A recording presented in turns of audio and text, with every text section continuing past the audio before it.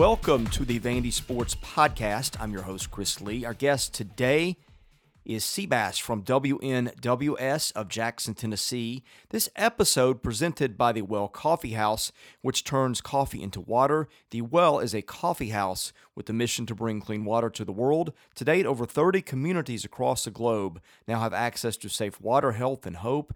You can also make an impact by visiting a Well Coffee House location today. There are 4 locations to serve you in the Nashville area. Those are Brentwood, Green Hills, downtown, and Bellevue. You can get more information about The Well at wellcoffeehouse.org. The Well Coffee House, where coffee changes lives. We also thank our co-presenting sponsor, Wellspire, Nashville's Learning and Development Center, which is located in the Gulch. Our news is presented by Sutherland and Belk, a local injury law firm committed to helping those who have been injured in accidents. If you or someone you know has been in a wreck or other accident, reach out to Sutherland and Belk and see what your rights are. You can find their contact info online at SB Injury Law. Well, Vanderbilt loses again in men's basketball, falling to Alabama by 15 in Memorial Gym on Wednesday night. That is now 25 straight losses against Southeastern Conference teams for the men's program. The bright spot, Dylan DeSue, who had 21 points in that. That is a career high for the freshman. Our guest line, presented by Boll & Branch, started by Vanderbilt graduates Scott and Missy Tannen.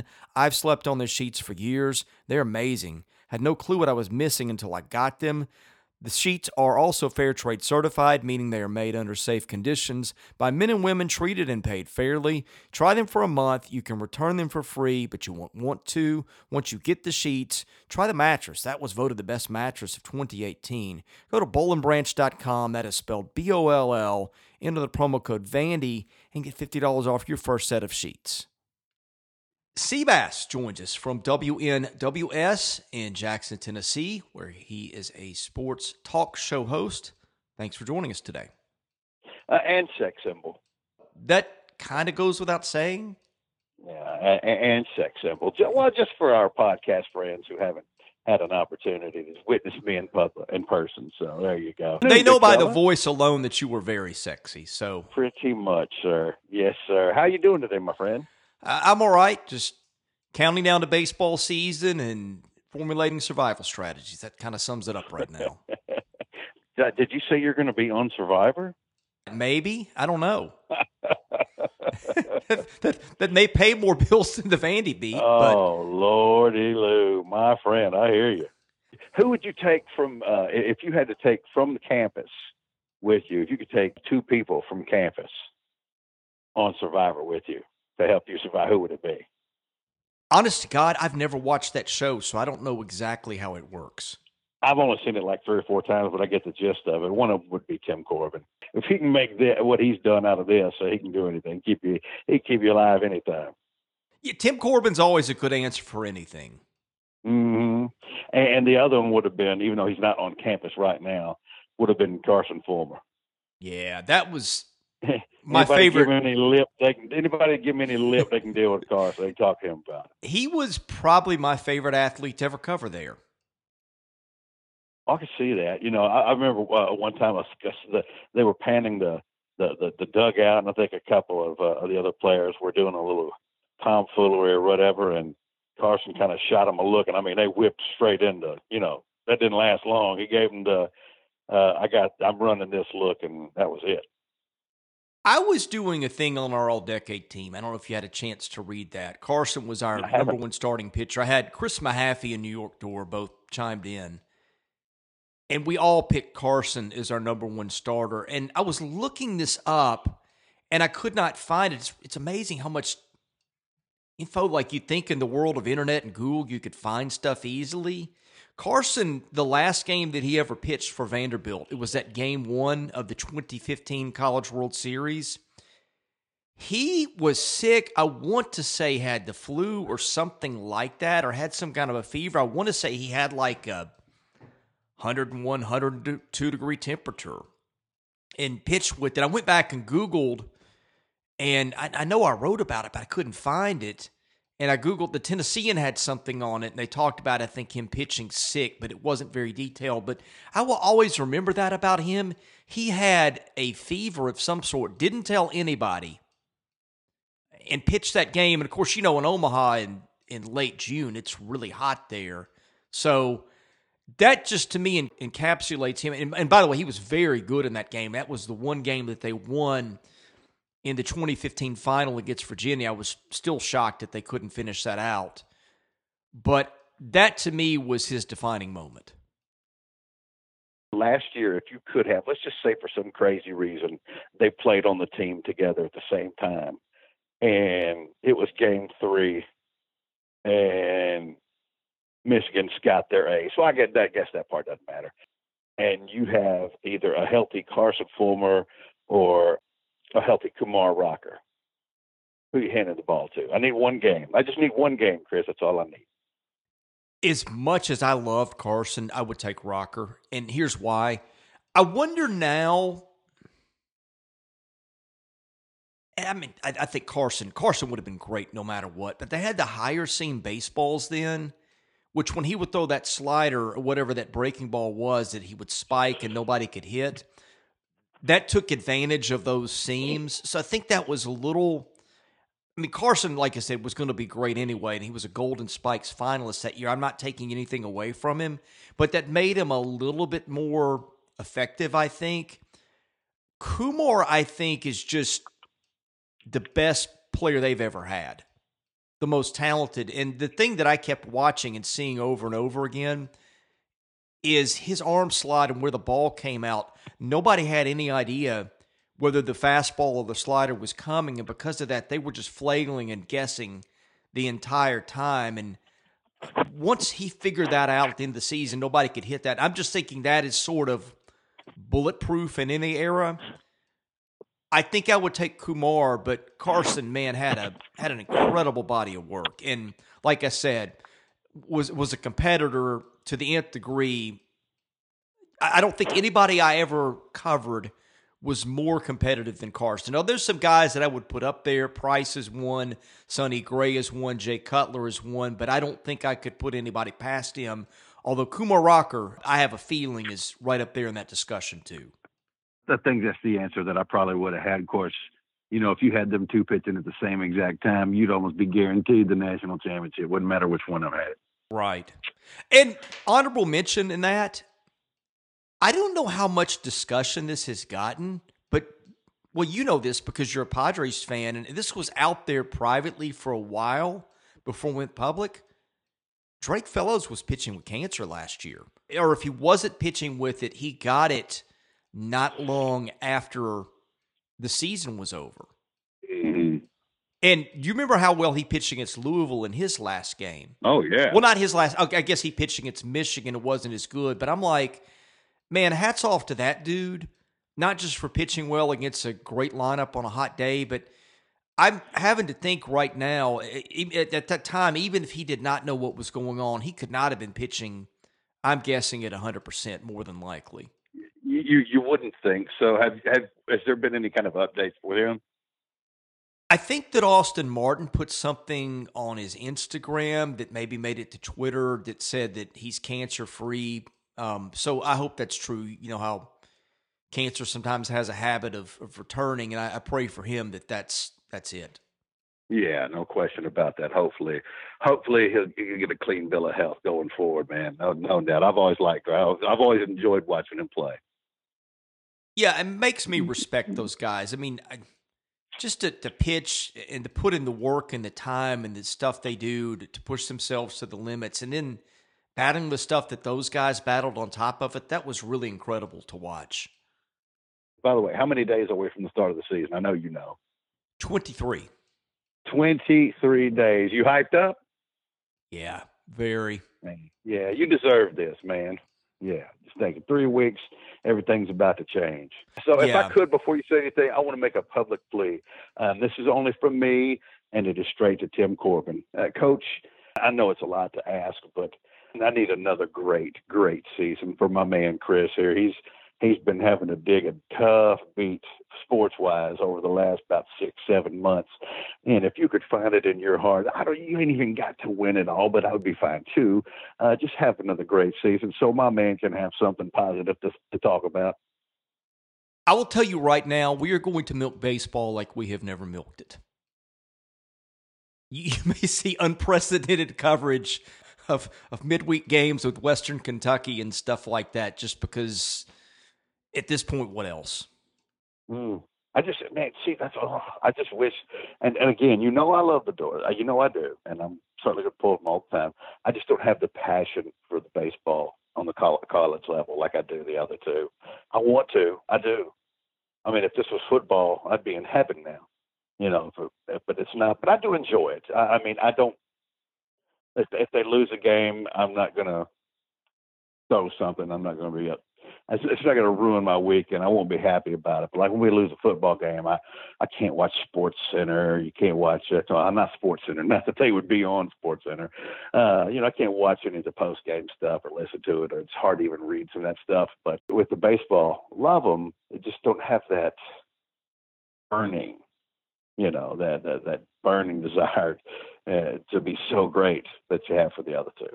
Well, at one point, I don't know, 12, 15, even as far back as probably 01 or 02, I was thinking of trying to get into the writing business, but I wanted to do it as like a baseball writer or a fantasy baseball writer or something like that. So before I even had this opportunity, that's what I'd been thinking. I mean, I think back to like if I had to do college and my 20s over with, what would I have done? I probably would have pursued journalism, and my dream job would have maybe been to get a job as a beat writer for a major league team, although I would not have been, I don't think, mature enough to handle that. But back in my 20s, I had the energy to travel and stuff like that. And I think, like, if I had some lives to do over again, do you ever think, like, if I had 10 lives, like I could cast my lots in different ones and see what takes? I think that would have been one of them. I would have liked to have been like a Major League Baseball beat writer or something along those lines, or MLB Network or something like that. I'm not even claiming that I have the talent to do that, but I'm saying, like, if I could pick anything, that probably would have been it. So it is fortunate for me that I've got this baseball beat in front of me because it plays into the stuff that I already like anyway. I'm already doing what I would do. The only thing different that I would do, I would have another gig to go along with it. The thing that I would love to do the most, I think, from a sports standpoint, is I would love to be Joe Fisher's color commentator for football. Even right now? Dude. Oh, yeah. I mean, I would want to pull all my hair out, but yeah. First of all, I think Joe is phenomenal, and I think he'd be a lot of fun to work with. And yeah, sure. This won't last forever, Chris. It won't. We're kind of knee deep in it now, but this won't last forever. It won't always be this horrible. Well, we also said that last year after basketball. I mean, look, I'll put it to you like this. When Robbie Caldwell was at the press conference talking about pig something and Bobby Johnson left, did you ever think that there was a time coming in the next few years where you were going to go to 3 straight bowl games and win 9 games in 2 straight seasons, and that the only team in the SEC over that 2-year period that won more games than you was Alabama? Did you think that was possible? No. I dare you to say yes. No, but there was a difference. I think with Robbie, everybody figured he was a short-termer, so you're like, okay, they're at least going to get a restart. And when you get a restart, even if it doesn't go well, there's a little bit of a honeymoon period. And by the way, there are differences in covering this as a fan and as a writer that I'm going to bounce into here in just a second. But I think you at least knew there was an escape hatch. So, like, if it didn't work, they'd move on to the next guy. And the next guy can usually buy a couple more years of at least there's some hope and there's a path to this, unless he's super incompetent. I think the difference now is in football, I think everybody feels stuck, especially with the contracts. I mean, if you make me predict right now, I'm going to say Mason's back for 2021. I know what that's like. I mean, I've been dealing with this since 2014. I've been hearing the same excuses for him in 2020 that I heard in 2014. It's like he's got some sort of immunity almost. And this is probably hyperbole. And again, this is just opinion, right? But I think that everything has a different feel with that. And look, I know as a fan, this is misery for the fan base. For a writer, it's not like I sit up in the press box at games and go, oh, crud, they're about to lose, and in my heart. No, that's not how I process. I sit there and I just kind of watch and observe, and I'm pretty detached. But the problem as a writer and a podcaster is I have to do this every day, and I have to look for angles. And your job is to tell the truth, but you don't want to depress everybody either, right? Mm-hmm. And so I found myself lately just suppressing details and things just because I don't want to be that guy. And then when they start coming out, people are like, well, why didn't you tell us this? And I'm thinking, well, if I told you that then, one of two things would have been happening. It would have been like, stop this, you're depressing us, or maybe sometimes I get this, because I've gotten this a lot in the past. You've seen it. When I've been that negative guy out there when nobody else is, and a lot of times it's because I know what's going on. And then you get questioned and you have to explain yourself. And then you find yourself either defending yourself or arguing with people, and you're like in the back of your head, well, I know why I had this opinion, but I can't really defend it because X or Y got to me in confidence. It just turns into a nightmare from a writing standpoint. Like, at least when a game is over, I mean, I get it. It sucks as a fan to lose, but you guys get to go home and you take it a different level of pain. You take that with you that I don't. But, okay, I've got to figure out, how do I do this? How do I cover this season? I've got 2 months left in basketball. We both know exactly what's going to happen. And I look down and I go, okay, I've got at least another year of that in football, probably at least 2. The only way that changes is if they change coaching staffs. And then I look at basketball and I go, okay, there aren't recruits coming in. So next year's going to be bad because everybody thinks Neesmith is gone, which I do too, probably. We'll see. But if he's gone, then next year you could be looking at another last place finish in the conference. And then if they get good recruits next year, then it's like, well, okay, by the time those guys are juniors, then maybe they can do something. I look at the landscape for sports, and outside of baseball, I've never seen anything like this. And then you throw the facilities in the middle of it, which are very much up in the air. You should have seen the text I got this week. I feel like I'm giving people the PG-13 version of this, and I just look at it and I go, how am I going to do this the next couple of years? Unless I just max out baseball. And I know I got a good bit of the audience that doesn't care about that. So, again, I that's where I get stuck. It's hard for our listeners on one level, and I get that. I totally get it. But for me, there are other complications that go with it as well that make it really tough. Well, I think that, but like I said, it won't. It just the concept has changed. It will eventually change sometime. I don't know if that means better or worse, but it will change eventually. The only thing that's different is, like, for most teams in the conference, like just to say with football, if things start going bad, they are a hire away from fixing that. Like, let's say with Mississippi State, potentially, you could tell some things are starting to head down a little bit with Moorhead. There's a chance that just by bringing in Mike Leach, their fortunes can change. It's not a guarantee, but it's certainly a possibility. It could fix what ails. We could go hire a good coach, today. And, what Franklin did was frankly amazing. I mean, I don't care how you slice it. And people could talk about the other teams in the conference being down. Hey, it happens. It is what it is. What he did was amazing, but those schools need only make that hire. That would only partially fix the problem. If we went out and did find a great coach, that would only partially fix a major problem, because we still got to find our own school. So I don't think any other program can really relate to that. Not truly, not in our conference, because everybody else is trying to get to the top as best they possibly can, and we're not. And that's strange. There's no question to say, but it's the truth. So yeah, it'd be a whole lot tougher, but I mean, it won't be Chris, it just won't. It won't always be quite this bleak.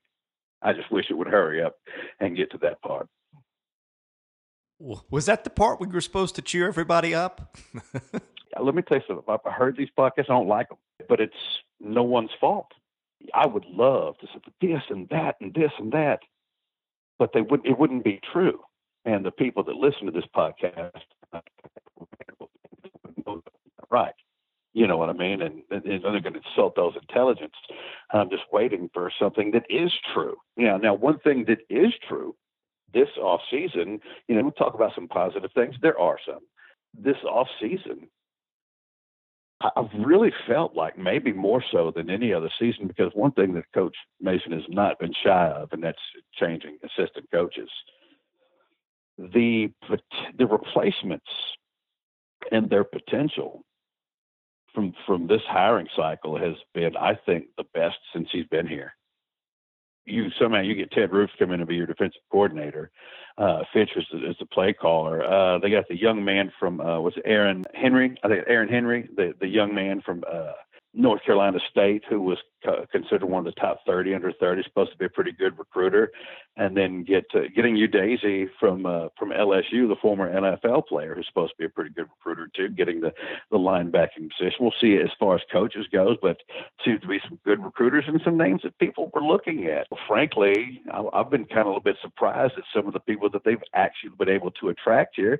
But I'm not going to pretend that that's not a positive in the offseason, because frankly, I think from a coaching standpoint, we've maybe even significantly upgraded. If for Roof alone. There's a Bill Murray Dalai Lama comment in there somewhere. So we got that going for us. But I mean, don't you agree? I mean, yeah, you can't be at the point. You cannot possibly be at the point where you cannot even look and see that Ted Roof is not a massive improvement over Jason Tarver. Come on, you have to be past that. Okay, I'm going to give you an analogy. I got a treadmill for Christmas, which I gave myself. Okay. Okay, you bought yourself a treadmill for Christmas. Which has been a wonderful investment, by the way. Very highly recommended. This is the best I've felt in years since I've been running again. For a couple of weeks. And I have some issues with the treadmill, like the belt tends to go to the left and the right. And I'm always tweaking that and doing things like that. But if the motor goes out, it doesn't matter what I do with the belt, or it doesn't matter anything else that I do, if I have it plugged in or whatever. And I look at these as tweaks to the treadmill belt that don't matter when the motor's bad. What's the motor in this case? Is the motor Kirkland? Is the motor Derek Mason? Who are you talking about? Yes. I mean, I get the answer, but I mean, Chris, I mean, if we can fixate on the negative, and there's pounds of it, when some positive additions happen, we have to be able to analyze and recognize that. What will it turn out to be? What will it mean? I don't know. At the end of the day, you have to have the horses in this conference, and there's just no way around that. And I certainly get that. But, I mean, I've been pretty impressed in the sense that, because these are some pretty decent coaches that have other options. What is making them come to this situation? Because clearly they're not stupid people. And, again, they have other options. Why are they choosing to come here? Are they hearing things that you and I have not heard? That are coming in the future? Because look, I mean, if I'm someone like a Ted Roof and I have other options, why would I attach myself here? If I know it's set up for utter failure, that only drops my stock. What are they hearing that's making them say, okay, let's see what you got? Well, they paid Ted Roof, from what I've been told, $1 million a year, which is great money for a coordinator. I'm guessing that's the carrot that's being used. Because look, if you come to Vanderbilt and fail for a year or two, and you're Ted Roof, you just go and you get another job, right? But wouldn't you admit that? And I know that's Ted Roof, but if he comes here and they finish 98th overall in defense, that only serves for him to trend downwards. He had a top 25 defense at Abbey State last year. I mean, and I get the money. I understand that aspect of it all. But if I'm somebody like him and I think there's no chance for, success here, or if I'm not hearing the right things, I'm looking big picture and I'm thinking, well, that's great. But if it's only for a year or so, and this dude gets canned after a year, if he does, if he doesn't, who knows? I don't know that it would be worth it to me. Ted Roof's not 25 years old. So I don't know, but I just like the fact that, and the Henry kid. I mean, I say kid, 30 years old, and Udeze. I mean, these are young coaches that, like I said, have other options. I think now I know this will be Udeze's first full-time position job. I think he was an analyst last year for LSU, but you got to start somewhere, Chris. And I'll tell you what, because what I'm hearing from you is you might as well just go get somebody from a middle school, who has never coached, because the situation's so bad. So who cares? I mean, because that's what it sounds like. I mean, when we get something positive, I mean, if you're going to hold this thing together as far as talking about this crazy sport, this athletic department, you've got to be able to, when these things fall into, I don't say fall in our lap, but when these things happen, we got to be able to appreciate that.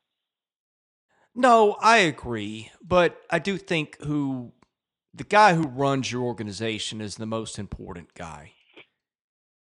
And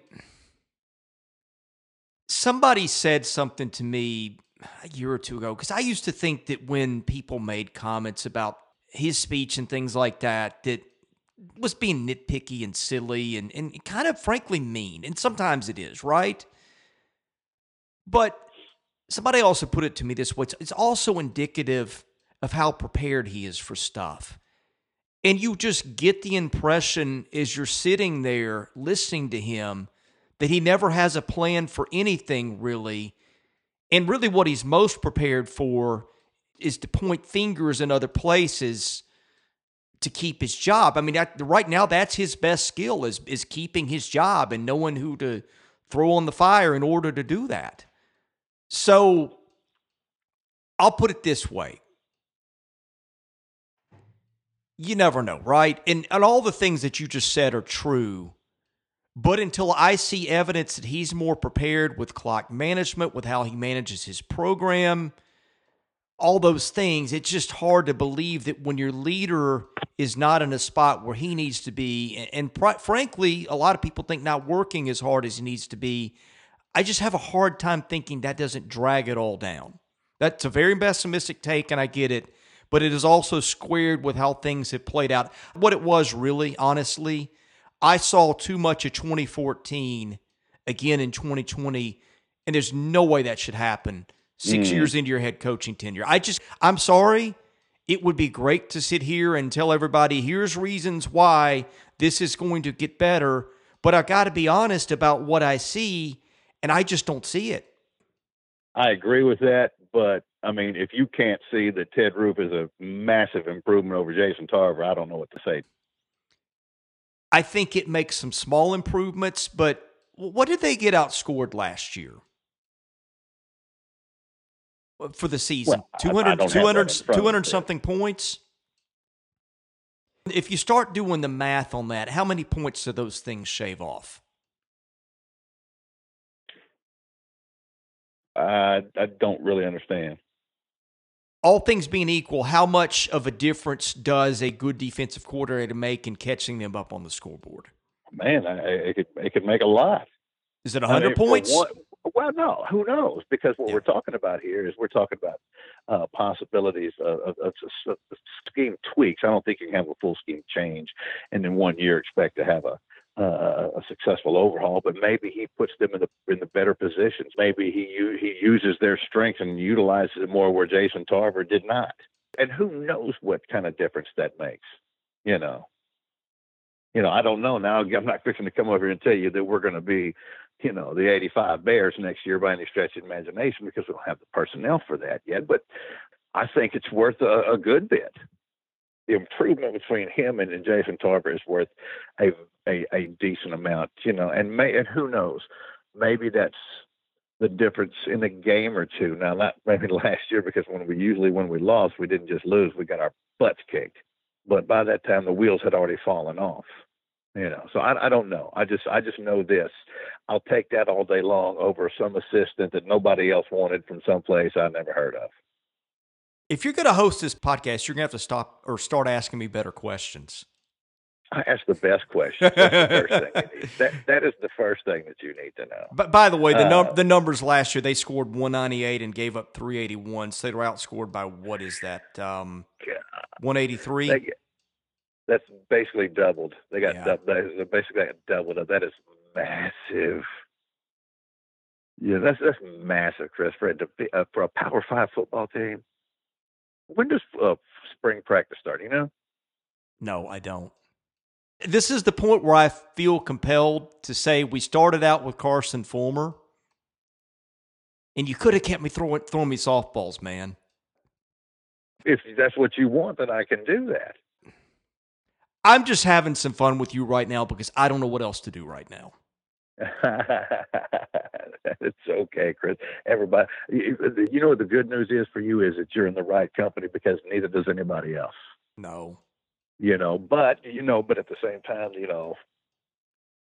if we can make it through this, man, if we can get through all this and there is something better on the other side, boy, it's going to be a beautiful day. I mean, it seems almost virtually impossible because, like I told you, we're doing something that nobody else has to do. We're actually having to fight our own institution who, for some reason, enjoys mocking its own fans for some reason, but that is what it is. But I don't know, man. I mean, I just never seen it like this before. I haven't don't think either. It's being exaggerated. I think it's legit. I don't, and I think that there's not a fan base in the universe and in any sport in any location, that really can handle it any better. I just think that you've got a collective group of people that just really no longer have any answers, and they just want somebody to do something. And I guess they want a response from the university that says, we give a damn one way or the other about you. I don't know if it's ever coming.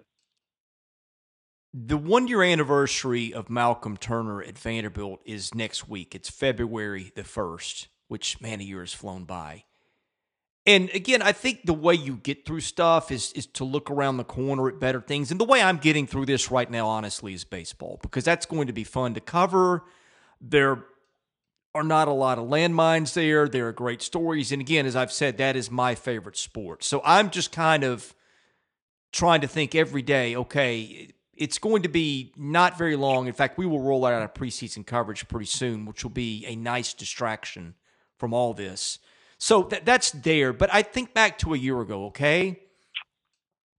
And you think, well, it doesn't get any worse than 0-18 in basketball in the SEC and losing 20 in a row. And then you get a coaching change, which gives you a little bit of a lift. And I thought, well, the AD change, they're saying the right things, all these things. And here we are a year later, and somehow it's gotten worse, and the path is hard to see. I think it is the fact that everybody thought the burden was about to be lifted and that it couldn't get any worse, and yet it did. And I think that's where everybody's sort of hung up. And I think one of the issues is because, I mean, look, especially with Aaron Nesmith going down, from a coaching standpoint, there's only so much at Jerry Stackhouse we can do. I'll just ask you this. Personnel being exactly what it is right now, if you could magically replace Jerry Stackhouse tomorrow with Bruce Pearl, who's as good a coach as there is out there, could Bruce Pearl extract an SEC win out of this team or more than multiple SEC wins with the exact personnel that they have right now? The only way anybody is beating anybody with this team is if they shoot 19% from the field or something like that on the other side. I mean, you're going to have to, if you're going to get wins, you're going to have to get a really bad performance out of the other guy. Again, that is not where my focus is at all. I mean, this year in basketball is, at this point, it's about, do they get a win somewhere to snap the streak? And other than that, most of it's immaterial, whether it's if they can develop players. Again, my concern, as I've been saying for a long time, has nothing to do with this year, because he gets a pass. It's can they recruit? And they're so far behind on that right now.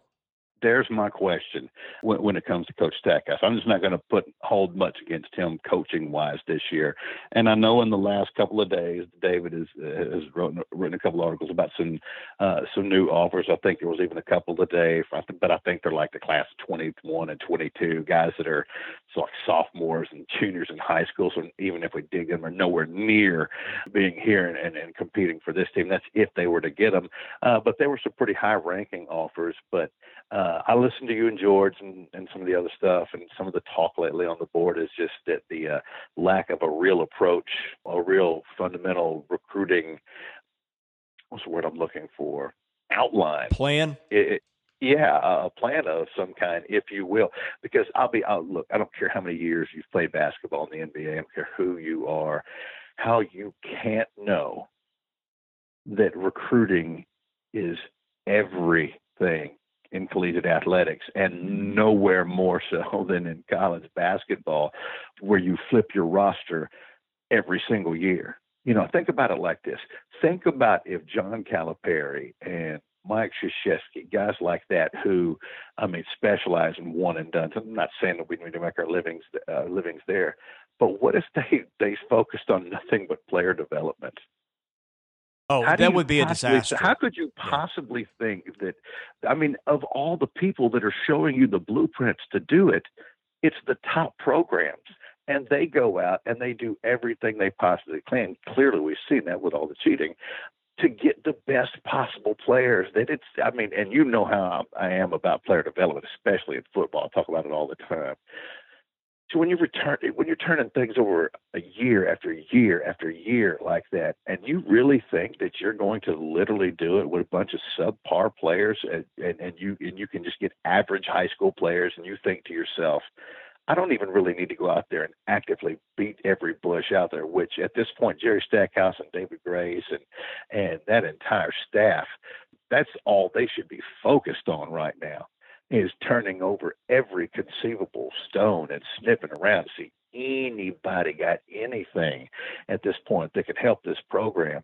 To do anything less than that right there, to me, is utterly irresponsible, and it's the only knock that I have on Stack, because I think he's all right as a coach, but I think they just kind of are nonchalant about the recruiting process, and there is zero chance that I would hire they hired all these people, and they got one guy doing the recruiting. Are you kidding me?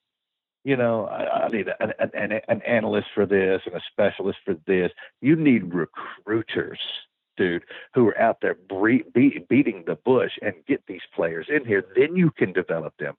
But you're trying to take people that are not SEC players and putting them up against one of the stoutest conferences in the entire country at this point. You think that your player development alone, you think they're not developing their players too? Of course they are. But the clay they're using is much, much more suitable and conducive for success. That needs to be his absolute 100% focus right now. And it just seems like it's just something, just something on the list that he's got to eventually do just to get the numbers there. You just got to do it, Chris. And first of all, if you're going to be in this business and you're going to do that, it's not a matter of you've got to do it. My God, you should want to do it. You should be passionate about it. It's an opportunity. We have the chance to go out and get the piece of the puzzle that can come in and change everybody's fortunes. And you look at the recruiting like it's just something. Come on. It'd be your number one priority right now. Not even, and number two is not even close. Okay, I'm going to rewind kind of how they got there. And then I am going to give you something for hope, because I do see a path for him, okay? I actually see a path for basketball, whereas I don't so much for football. And here it is. This is what just bugs me to no end about Vanderbilt. It's the cute way that they do things, okay? Again, they had all these ADs lined up. And this is not critical of Malcolm Turner or Jerry Stackhouse as people or who they are. Not even saying they can't be good at their jobs, but this is the situation that Vanderbilt puts itself in. And I pointed this out in the spring, and I don't think a lot of people really understood it at the time, but now you kind of see it play out. You bring a guy into an AD, a place that has no plan and no direction, and he's never been an AD before. In life, a lot of times we can make mistakes and get ourselves off track and extinguish opportunities we have before we even have a chance to get going. And sometimes you pick yourself up later and you lose a job or you move on and you figure out, but you've blown that first chance. You are always at risk when you put somebody in a situation like that. You're at risk when you hire Malcolm Turner if you're Michigan or Florida, right? But when you're Vanderbilt, that multiplies the risk times 100. So you put a guy in a spot where not only do you not even know where the landmines are, you don't even know what a landmine looks like. He walks into that. The Drew situation is coming unglued. He makes a change as head coach. Again, I don't judge him for that at all. But if you bring in an established AD at that point, who's got connections and contacts, his Rolodex of names, he probably goes 100 deep before he gets to Jerry Stackhouse. Again, nothing against Stackhouse. But the process plays out entirely differently than it does. What Malcolm knows is those connections from the G League mostly. And most people, when they make hires that they are comfortable with, which, again, I totally get. So what happens is he hires Stackhouse late. So you got an AD who's never been inside his school, has no idea how the rules work. There's nobody else at Vanderbilt there to tell him how that works. They could have retained maybe Jake Diebler, but they didn't. He would have given them a pathway forward. I don't think that they knew what they had in Diebler. But they chose to go elsewhere. So he gets in the job. He misses days right off the bat in the recruiting calendar where he's not on the road. He's in his office because he doesn't know any better. And again, you don't know what you don't know. I'm sure he would have been out there. But it's a case of you have that leadership layer where your boss doesn't know what's going on yet.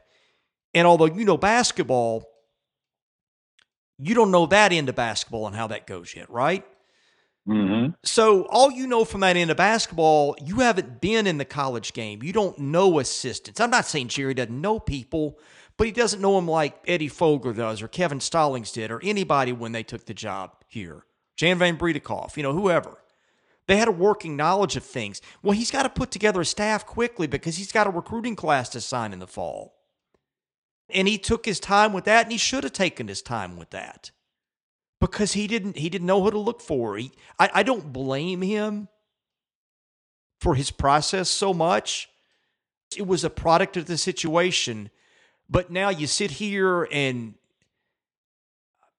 they got a late start on that. They were behind. They're trying to find players as emergency fillers now for the fall to fill gaps. That could have been time. They were spending more times on prospects that signed in November or on next year's class. So now he's behind on that too. And now I know he's smart enough to figure out that, hey, I've got to get out there. But the thought on him all along, and we will see. I mean, if he wants to be here, he'll be here. But a lot of people were surprised he took that job because everybody viewed him as an NBA coach. And, of course, what approach did he take? He took the development approach because it's what he knows. And he hired a coach from the G League because that's what he knows and that's who he knows. And I don't blame him for thinking that the development was a part of it because it is. And frankly, I thought he did a darn good job of that with the team he had while he had Neesmith out there. I was pretty impressed with that end of it. But the fact is they've got this deficit of recruiting now, and it's all because of a product of a situation. Nobody would have ever done this like Vanderbilt. And because of that, you keep hitting floors as a program that nobody else would hit because nobody else would do a process like this. The whole thing this weekend, when people pointed fingers at him and the players, I think that they are focused on a very, very minute detail. The thing that now is pertinent is how do they dig it out? Now, here's the thing.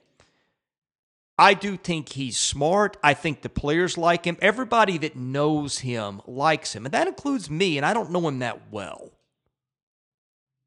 They are very closed off over there, and I think that's the thing that he needs to fix.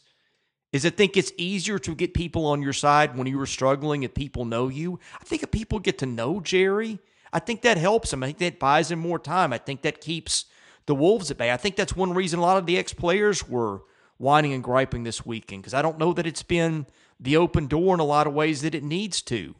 And when you know somebody, you like them, and you're friends, you're less likely to take to Twitter and those kind of things. That's another thing that I think he needs to fix, but I could see a path where he figures this out and he says, look, we've got to get that on recruit. We've lost some time. We're going to have to double down and make that up. We get out there, we beat the bushes. Everybody's going to have to stick with us through a couple of years, but we're going to play hard. We're going to be out there in the community. We're going to try to give you something to buy into and something to watch in some angle. And maybe he pulls a Kevin Stallings, where the first few years were abysmal. But by the time Kevin had that senior class of Freegee, Lakey, Hundley, and those guys, they go to the Sweet 16 because they've been around that long, their experience. I think that there is a path there with him. I think he's bright enough to figure it out. But again, there's just no time to waste. Yeah, no doubt. Now, this team next year, what's the cat's name? Is it Harvey, the cat from Notre Dame? Yeah. In a pretend world, you got Harvey, who should be a significant contributor next year. Let's just say that, and I know the plan is for Cleveland to try to come back this year and not next year, but let's just pretend like that's not the case. And it's next year. And maybe Aaron doesn't hear what he needs to hear, though I can't imagine. And I mean, because you know how I am. I feel like if a prospect is where he is, you know, unless he's got significant room to change something, I think Aaron Nesmith is who he is. He's a scorer. He's a long scorer in the NBA. Dude can shoot. Dude can finish. He's a very good NBA player, at least prospect wise. And you start looking at it, so, well, what if this team next year had Cleavon Brown and Harvey and Aaron Nesmith and senior and Saban Lee and, you know, Pippen Jr. as a sophomore and some of these things. Then all of a sudden that almost looks like a roster that's not going to, you know, make the NCAA tournament, but that starts winning some SEC games. If Nesmith comes back, and I don't think he will, but just for sake of your argument, he comes back. If Brown redshirts, again, that's contradicting what I'm hearing, but just if it is, they add Harvey, who wasn't a very efficient shooter at Notre Dame, and that's my concern about him. But you put him in there with Lee and Nesmith and those guys, throw Brown in there. You figure Obinna is going to develop a little bit more. They get a little bit more out of the guys that return just because kids get better. Yeah, I mean, all of a sudden that's a path to where, you know, some things go right. They make the NIT, maybe. Maybe if it goes crazy well, they sneak into the NCAAs. I would love for you to be right on that because that gives me a path to something other than this. Yeah, and then, of course, a name neither one of us mentioned, but, you know, and I think he still has a long way to go, but he has potential and he clearly has length. He kind of lumbers a little bit to me, and maybe you don't agree with that, and that's Dessou. He's shown potential. He's had a couple double-doubles early in his freshman year, and he's got potential. I'm not sure just what he would specialize in just yet, but he plays hard, you know, and then he's got length, and he's capable of shooting from the outside. I'd like to see him be a little bit more versatile in his game and getting to the rim, maybe getting on the block. He'd have to get a little more weight to do that, I think, but you know, I mean, he's not without potential. Well, the one thing we can't do is waste scholarships on players who are clearly, at best, you know, the 7, you know, the 8, 9, 10, you know, and everybody has bench players. I get that, but a lot of times those are guys who had plenty of potential, but they just got a stacked roster in front of them. We can't be littering this roster with people who are clearly not major college basketball prospects. No. And again, that's where he was between a rock and a hard place. Right. Because he had to take a chance on some of those guys like Wright and Yankovic just because they needed bodies. And that's where I felt like even before he spent his first day in his office, that's where I felt like this was really going to be an uphill battle for him on top of everything else. Yeah, of course, you know, and I'll tell you the thing about Wright. I mean, he'd say he's overly talented in that sense, but I mean, he's got some skills and he plays hard. You know, I could see a guy like that by the time he's a junior being a real contributor to this basketball team, like a 6-man off the bench coming in and giving you 8 and 6 a game. I could live with that. I don't know that that's one. I don't know. I just have a hard time seeing the skills there. You know, well, I mean, you know, he's a freshman, Chris. He's a freshman. He's got a chance to grow and develop his game. He is not void of talent. You know, there are some on that roster that just they're never going to do anything. I'm not going to say that Jordan Wright it falls into that category. Again, I don't know that he's ever a full-time starter or anything, or unless out of necessity or anything. But I think he can be a meaningful part of that bench going forward. I guess by the time we air this, the Alabama game will have been played. Hey, didn't they just beat Auburn? I think so. Yeah, I'm sure Badly. we'll win. Yeah, sure, why not? We're probably going to win, to be honest with you. Probably big. I mean, at this point, I just feel bad for Bama.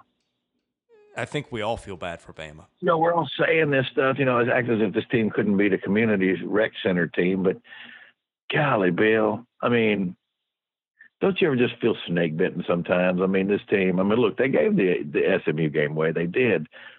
But, what is our conversation this afternoon if they hold on and beat SMU, and we remember the way they played the Auburn game, and what if Neesmith doesn't go down? Maybe we're having a whole big, fat, different discussion at this point.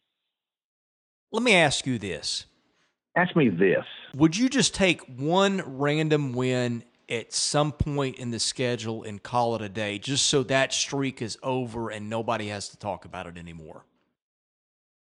Would I take it as opposed to what? Well, in other words, would you rather take one win or just whatever's behind door number 2, which is play out the season as it is? Well, door number 2 only is going to be extremely limited, this team can't possibly win more than one SEC game that I can see. You never know, but that would be highly unlikely. Yeah, man, and I want it. And you know what else, Chris? I want it for these boys. You know what I mean? They're still out there lifting all the time and running and trying to get this thing done. It's not for want of effort on their part. But yeah, man. Think about this for a second, Chris. Think about working your butt off, training, getting up early, lifting weights, running, doing stairs, stadium steps, all this other stuff, practicing, getting barked at all the time, watching film sessions, and losing every time you go out. It makes you just want to not do it. But when you go out there, and even if look, we win tonight, we're probably going to get blown out by 30 the next game. Man, you got to have something to look forward to. I do feel really bad for those kids. And the one that I feel the worst for is Saban Lee, because he's now 2 years in a row, I'd say at least half the games, he's up there facing the media after games. And this is 24 of these in a row now.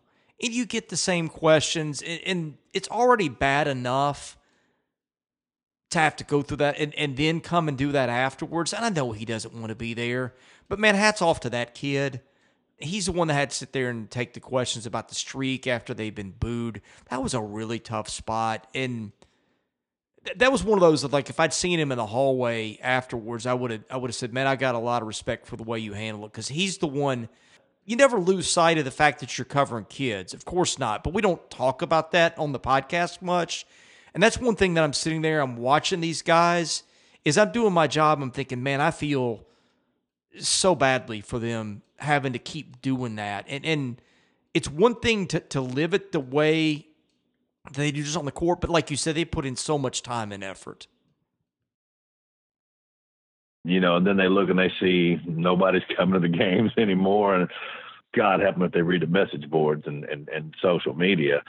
Yeah, it's got to be tough. So, yeah, I would definitely take that win for them, just for them to be able to experience that, to not have to sit there and because, nobody ever even finished winless in the conference before last year, right?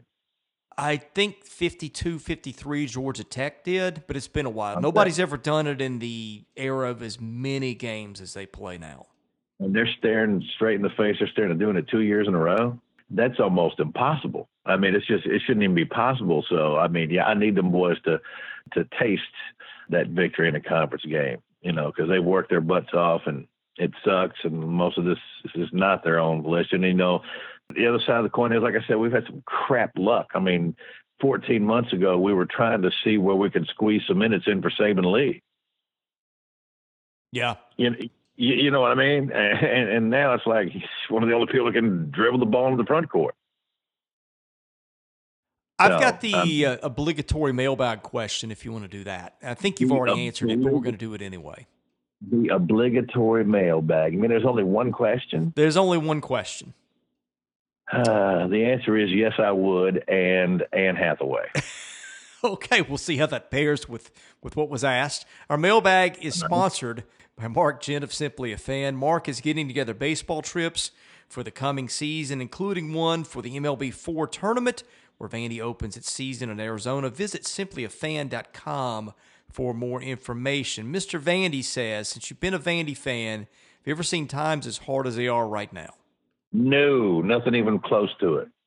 Yeah. Nothing even remotely close to it, because as down as I've ever been, football-wise, was the year, right after the Stephen Rivers Ole Miss thing, and the Temple game was like, my God, what have we gotten ourselves into? But, now it's basketball too. Mr. Vandy, it's, do I have the right AD? I mean, is the new chancellor going to give a flip about athletics, or are we just doomed? There's not a lot of answers. Now, like I said, I have to believe that change is kind of, and look, change is constant. That's for sure. Now, the good news is, I mean, Chris, there truly is nowhere to go but up. It can't be worse than this, From a football and basketball standpoint, this is as bad as it gets. We're Southwest Louisiana, whatever it was, with Adam Sandler. Remember before he joined the team, there was 8 people in the stands, and they were all drunk as they could be, because they were so miserable. But, there was always at least something to cling to, like, well, the basketball team would be pretty good, But in this case, it's tough on both ends, and and up in the athletic department, and I don't know where the answers are coming from, because I don't know if anybody up there cares at all. Well, you can make a lecture on us on how we're supposed to handle ourselves. Well, then you need to deliver on your ends, because I got news for you. There is no fan base in America. You didn't like the reaction? Too bad. The reaction you got was 5 million times more mild than you would get at the 13th ranked SEC team in this conference, much less the rest of it and all over America. Frankly, I think that lifelong Vanderbilt fans who have made it through it, that are still along today, deserve some type of medal, because they're cut from an extraordinary cloth that, frankly, 99% of fan bases just don't possess. I'll put it to you like this. I live in the middle of, not even in the middle, in the western portion of Tennessee. I live in West Tennessee, Chris. And while Tennessee still certainly rings the day, we are inundated by a bunch of quote unquote Alabama fans here who couldn't tell you who their basketball coach is if you had a gun to their head. They're not really Alabama fans. They're fans of winning. And I get it. It's the nature of people. But this fan base here, the people that have somehow stuck through all of this with a university that has shown them very little, that they themselves even care whether this athletic department wins or loses, and yet they're still here. For those people, man, it's Miller time, man. They deserve a break today, and every other commercial cliche that you can think of, But to answer your question, has it ever been this bad for me? No, this is the worst I've ever seen it. Well, I'm going to close with one thing, and this does not reflect the opinions of the people inside Vanderbilt Athletics, because I think a lot of those people very much care. The day that the university stops acting as if it is above its fans, that they don't even deserve to be addressed or have their concerns heard or anything. I mean, at a university level, is the time, my opinion, of those people starts going way up. I'm quite aware there are plenty of people over there in that athletic department that are as frustrated as you and me and the rest of this fan base. And there's only so much that they can do. And I'm not talking to them, and I hope they understand that. And Chris isn't either. That's not who we're talking to. You can only do what you can do. It's the rest of those sapsuckers who abhor athletics or simply look down at this fan base, down their nose as if we don't matter. And maybe we don't. I don't know. Maybe in the grand scheme of things, we don't matter. But I've made it 47 years. I'm sure I'll make it another 47. I'm not going anywhere, but it's time for answers. I think Malcolm Turner, I met him at a football game, so I'm not saying I've never seen him at an event, but Malcolm, you got to be there. You have to be, win or lose, you have to be at these games. The people that are there need to see you there, and your message needs to be loud and strong and with a clear plan. We can't just sit back and say, have some people drop little crumbs and say, something's coming. We can't tell you what it is. We don't know when it's going to be. Maybe you'll like it, maybe you won't. But we're not going to tell you anything. And you just need to sit back and wait on it. Well, that's not reality. That ain't the way it works. You can't tell somebody who hasn't eaten anything in 10 days, well, you're going to get something eventually. That doesn't really help them out very much. We need answers. If anybody over there has any interest in this fan base staying together at all, what is left of it, then you need to step up to the plate and you need to provide answers and you need to provide direction and show people something to give them hope that something's coming. I'm saying it because we've got nothing left. That's all there is. That's what I have to cling to. But for them to think that it can just, because they have to know the situation and they have to listen to the sports talk and the radio and the internet there in Nashville and Middle Tennessee. They know how we feel. I'm quite sure of that. But to just not, I'm not saying you can come back and respond to message board posts, but you know what I'm talking about, Chris. The one positive thing is the matching of that $5 million gift from the alumni, I think from Seattle, I think it was. And that was great. That's wonderful, but we need to see your plan for this future. Because God knows the on-field and on-court things are not going to be able to solidify this thing. We need some type of direction somehow. There's no way you would make an academic plan like this.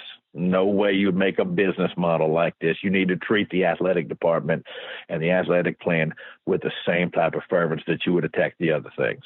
Because if you don't, what you're saying is our mission statement is hypocritical at best. Yeah, well, we could do another podcast about that, but we won't. We could. That may be what we're left with. We could. Doors fans, it's going to get better. It is. We're going to here's what's going to happen, Chris. You ready for this? In 2023, in his senior year, Ken Seals is going to lead the Commodores over Tennessee in the final game to clinch the SEC championship, where they will play Arkansas in the SEC championship.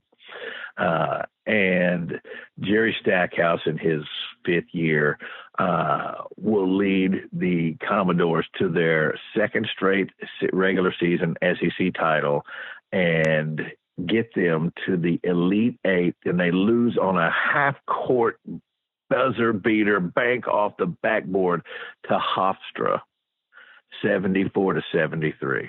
Oh, and Tim Corbin takes the San Diego Padre job. With that, I'll let you go. Tell people where they can find your show and your Twitter handle, please. Well, right now you can find me through the Looking Glass. You can find me at Cheap Seats Bass on Twitter. You can listen to the show 6 to 8 p.m. Monday through Friday, 101.5 in Jackson, Tennessee, my friend.